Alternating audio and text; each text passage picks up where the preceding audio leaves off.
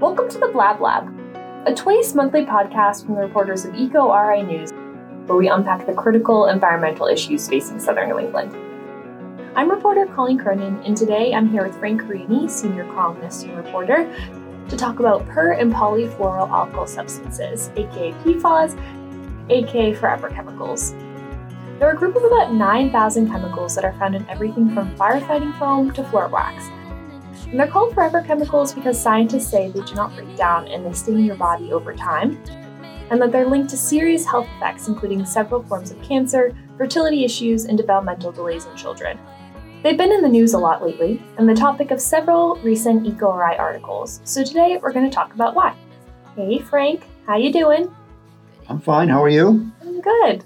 I had in the script, insert wisecrack when you spoke. Oh, insert wisecrack or defeatist phrase. I saw that in the outline before that. I didn't want to play play along, play into my hand. Yeah, I'd wait till next time. Then I will say something defeatist. I'm sure I'll say something defeatist during this conversation. So, well, that's okay. It is a tough topic, PFAS. Today we're probably going to do something a little bit different than usual. Usually I'm firing off a lot of questions at Frank, but he might also ask me some questions because Frank, Rob, who's not here, and I have actually all written about PFAS recently.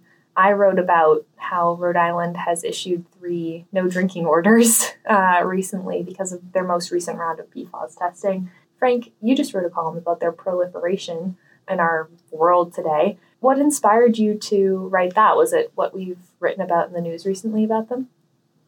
Well, your story, partly your story about uncovering or the testing of the 3 do not drink orders, that was part of it. But I find this, besides the burning and flooding of the world caused by the climate crisis and the burning of fossil fuels, this PFAS issue is major. Like, we had major problems with lead, lying about that, cigarettes, DDT, asbestos, plastic even. But PFAS is going to blow all those out of the water in terms of we're just flooding the environment and ourselves with nasty chemicals. You would think we would have learned, like I said, from the campaigns about lead and tobacco and secondhand smoke, but no, we just keep using it until who knows when it stops. So I think it's a major. I wrote about it because I think it's a major environmental and human health problem. I wrote my most recent story, which was about following up on some legislation that just went into effect July 1st.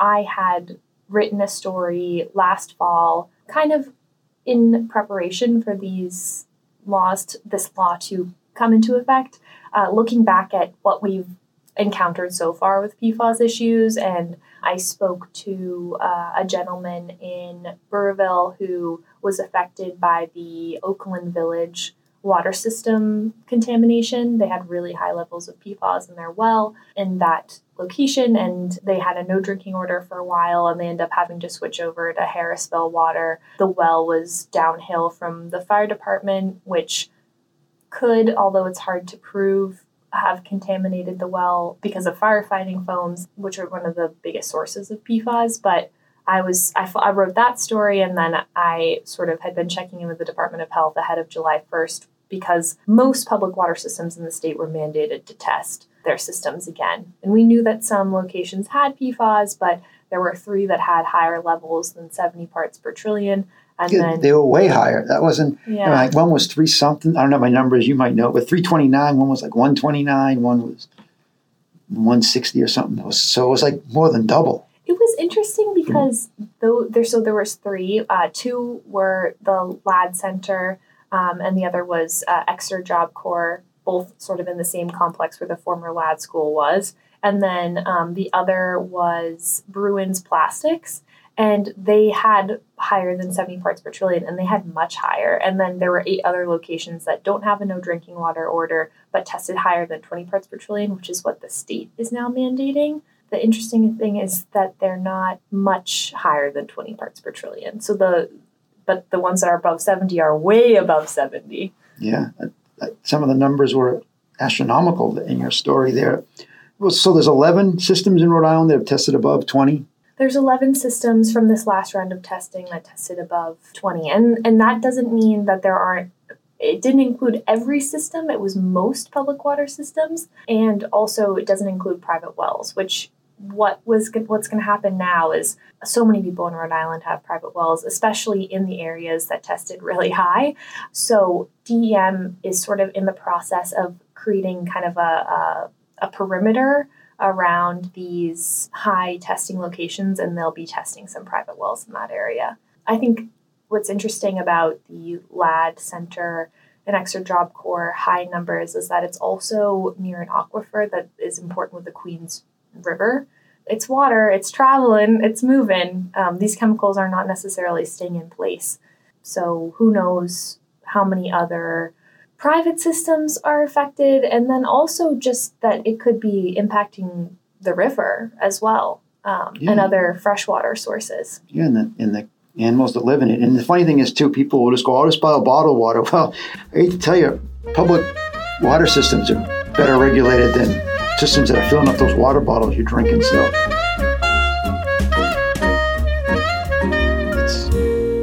it's bad. Some of the acronyms I don't remember, like PHOS or whatever. The EPA has come out with these health advisories. Nothing's mandated, but like one of them, it's like you can't have, if it's more than 0.04 parts per trillion, that's bad. Or if it's 0.02 for another one, PHOA or something. I can't remember all the acronyms, but there's a couple of them. So many acronyms. And those are like two of the bad ones, which some of them we don't make anymore, but at least in the United States they're not manufactured, but they are overseas, and they come in on textiles and sometimes rubbers and plastic and stuff. I also wrote about the Waterkeepers Association, the Waterkeepers Alliance. They did testing across the country, and Save the Bay, they have keepers, basically. They've got a bay keeper and a South Coast keeper, and they tested freshwater sources in Rhode Island and found that several had PFAS contamination. And I spoke to an expert at ecoRI, and he was kind of taking a look because the report was really comprehensive, and it broke down exactly which PFAS were impacted, which is also interesting. So if you look at, to swing it back to the Rhode Island Department of Health testing, you can go on their website and they have it all listed. It's actually an average of 2 test samples, and it's also a culmination of several types of PFAS that they're testing. So it's not like that's one chemical, that's the culmination of lots of different chemicals that are in the water, and it's the average of 2 samples because PFAS testing is pretty difficult because there's PFAS in everything. If you use the wrong pen, if you're wearing a waterproof jacket of a certain kind, you can end up contaminating your samples with PFAS. So you have to take a confirmation sample. But to bring it back to the Waterkeepers Alliance, they had a really detailed report where they actually showed exactly which types of PFAS were tested for and found in the different places. And when I spoke to Rainier Lohman at ecoRI about it, he said what was kind of interesting was that you could see that there were chemicals that are banned now in the United States that were still being found in these environments decades later. And what keeps happening is that the U.S. will ban a certain type of PFAS that you are no longer supposed to manufacture, but then companies like 3M will make sort of change the chemical chains in it to make it similar but different, and so then it's no longer illegal. So we're basically polluting our drinking water sources so we could have no-stick pans, microwave popcorn because it's so hard to make popcorn on the stovetop. It's just insanity. Just poison ourselves because for some convenience.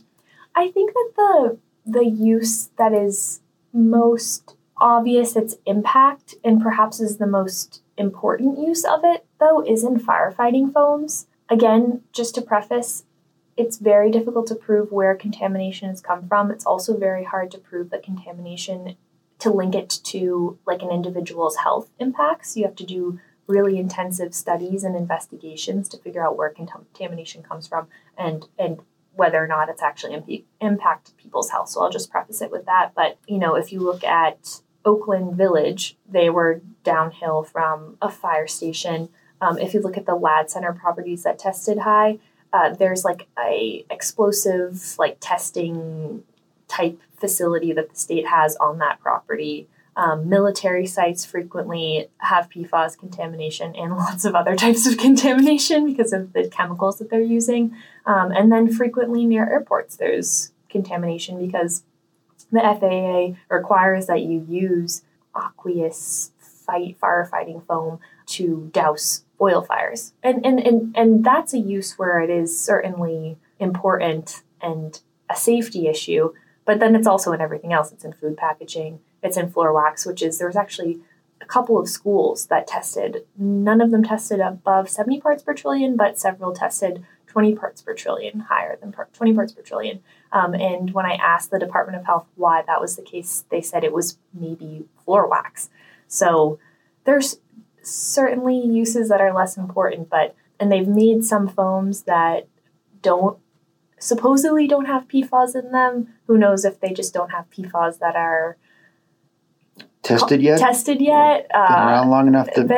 or that we know the health effects of that. But there's still federal regulations that demand the use of them in certain situations. So like when TF Green does their training every year where they set something on fire and they, because knock on wood, there's never been a real emergency where they've needed to use the PFAS included firefighting foam, they'll use an alternative.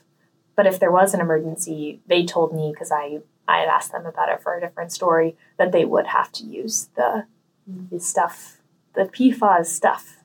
And maybe if I was in that plane, I would want them to use the PFAS stuff. We just like jamming toxic chemicals into everything so we can satisfy profits for the chemical industry. Just dump it on the world, dump it on the public, and then we'll hope nothing bad happens till we make a huge profit. And then we'll finally say, oh yeah, that's bad for you. Why do you think that history keeps repeating itself with this stuff? And money. Simple. Yeah. Money. Money's more important than anything. Short term. We're short term. All we care is about the short term. And how do you feel like PFAS, if it's different at all from smoking or DDT or, any of those other kind of I think it's shockers? worse. What do you mean? I think it's a bigger problem. I think it's a worse problem. Is that what your question is? I think it's... Because it's just pervasive? Pervasive? And I think it's going to be, all these other ones bit us in the ass. I think this one's going to kick us repeatedly in the ass, this PFAS problem. Looking to, we've kind of, DDT, that was, caused big problems. And obviously it did for birds of prey and stuff. But we got on that pretty quickly. And obviously plastics, too, is going to be a big problem. But PFAS is just, we're inundated with them everywhere. Do you do anything personally to try to avoid them? Yeah, I try to, it's hard. It's exhausting. I try to ask if we're getting a takeout, like where'd you get this? Because most of the takeout containers have PFAS, or they did. It's hard because people in the restaurants might not know. It's not like they're trying to purposely use them, but they don't know. Do you feel like some of the pushback on the regulations is fair just because it is so pervasive and it's hard to eliminate? No, I think we have to be aggressive and get rid of this stuff. We just can't be, it's a massive problem. So it's going to take a massive effort. If we just say, we'll just do a little bit here on the edges, nothing's going to change. Yeah, you caused a massive problem. Now it takes a massive solution. Do it. But we won't. We never do for any issue. The climate crisis, we could have done smaller things so we don't have to do everything all in 3 years. We don't. We don't care. Short-term profits matter more than anything. So maybe we should sacrifice a little bit of convenience. So maybe cook my eggs, they stick to the pan a little bit, so I have to use a little more elbow grease to get rid of it. Or maybe I don't need all these conveniences of life that come at a price. Maybe a little inconvenience wouldn't be that bad. And I don't know if this is true or not, but frequently when we've seen other types of hazard dumping or like health impacts from environmental violations, it tends to disproportionately impact communities of color, marginalized communities, low wealth communities. Exactly. Yep. There's a lot of federal money coming down the pipeline for fixing systems that have PFAS. There are treatments that you can put on water systems. Also, sometimes you just end up switching to a different water system because that's cheaper. And there is a specific grant out there. I don't think that Rhode Island's had access to it yet, but I think that they're in the process of applying that would give access to funds to like disadvantaged communities to fix some of these issues, because I don't know yet, but something that I want to look into more is whether or not these issues are more prevalent in certain communities than others. We've already seen they're definitely more prevalent near military bases, near areas where firefighting foam was used, but is there any sort of correlation with income or any other demographic. I have no doubt you will find that. Frank, sadly. Yeah. What are you following? Like what piece of this puzzle? You talked a little bit about it getting into oceans, but it's because it's so pervasive. There's so many different angles to this story. There's groundwater, there's drinking water, there's stuff in food and food packaging, there's clothes, there's all sorts of stuff. Is there a certain facet of this that you want to follow more? Either in regulation or when are we going to really do something about it? That's the only thing that's left. The European Union does a little bit better job of doing that. They have more rigorous testing. You can't unleash this until we do this and this here. We just unleash it and we'll deal with the consequences later, basically. That's what I'm following. When are we going to actually do something massive that changes the paradigm? I'm going to guess I'll die before maybe from cancer from Frank, a PFAS. You're so young. What are you talking about? Nothing's going to change. I hate to say that. I hope they do, but it's going to take massive solutions, and we can't do that for this. We can't do it for the climate change, the climate crisis. Well, we'll still be following it even if no one does do anything about it. So keep following along at ecoRI.org. Thank you so much, Frank, for being on the podcast. Thank you to our listeners for following along. We want to thank Vanessa Carlton for letting us use her song Willows for our theme song, which you hear at the beginning and end of every episode. We also want to thank Roger Williams University and Professor Bernardo Moda for letting us use their recording studio. Thanks also to Joe, our editor, for editing and mixing the episode. And my wife. And our publisher. If you have any questions, tips, or podcast ideas, email me at colleen@ecori.org. Until next time, you can read more roadie environmental news at our website, ecori.org. What's the over-under on the number of times it takes me to say per and polyfluoroalkyl substances? Did I say it right? I never say it.